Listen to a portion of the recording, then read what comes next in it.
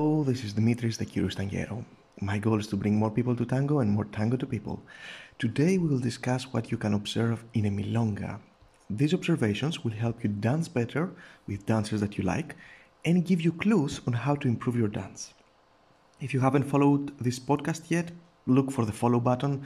It should be somewhere up or down or left or right, based on which app or website you're using to listen to this. It's free, it's fun, and you're going to learn many ways to improve your tango. Let's start. Observing the dance floor can teach us a lot and make some nights much more interesting. But what can you focus on? Well, here are some suggestions to make the time you spend seated much more interesting, okay? How does it work? For me, I like to observe my favorite and my less than favorite dancers dance and try to identify differences and similarities. Try to understand what they are doing and hopefully why. Okay? And then I take a mental note of things that I want to try.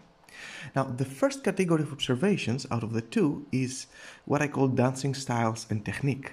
All right? So I try to identify either the dancing style or the technique they're using. For example, the first element that I look for is, are they using elastic or static embraces? All right, so do they allow their hands to expand and contract? Okay, now be careful, the movement can be quite small. I know we all have seen some dancers in the milonga, they just open the hands like 20, 30, 40, 50 centimeters more, but what I've noticed is that the dancers that at least I enjoy, they have an elastic embrace, but this elasticity is a lot smaller. Okay, so look if the people that you like, they use an elastic or a static embrace. Maybe you find some trends and you realize, okay, probably I like more the dancers who use elastic embrace, or I enjoy dancing more with them, or the other way around. The second thing I look for is the axis inclination. Are they more on the front or the middle or the back? Okay, where do they spend most of the time when they are dancing? And if they change their axis inclination, which most of them do, how often do they do it?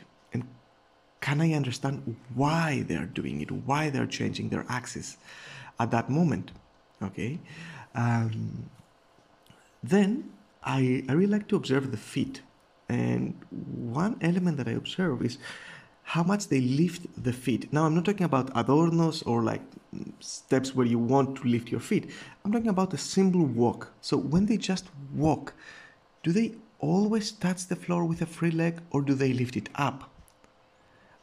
For me, I found out that I enjoy dancing a lot more with people that keep touching the floor with a free leg.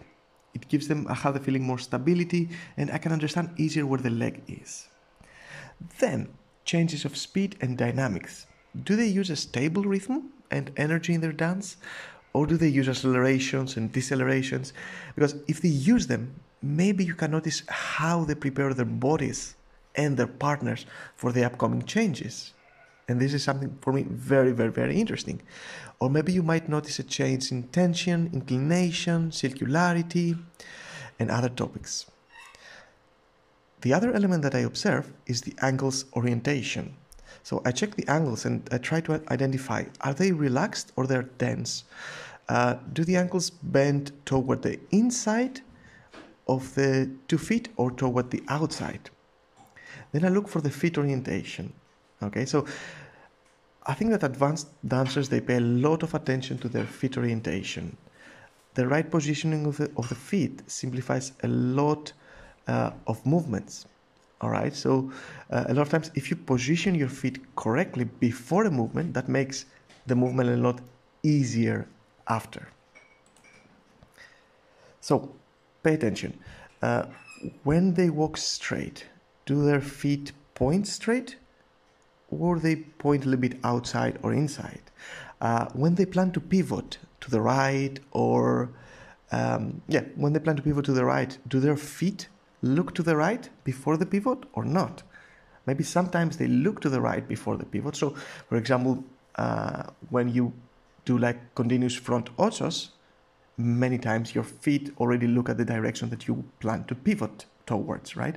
But if they do like a sacada, a lot of times the feet, they point to the exact opposite direction of where they plan to go, right? This can teach you a lot about positions and lines. And the final thing that I will mention, I try to observe a lot more things, but the final is the musicality part.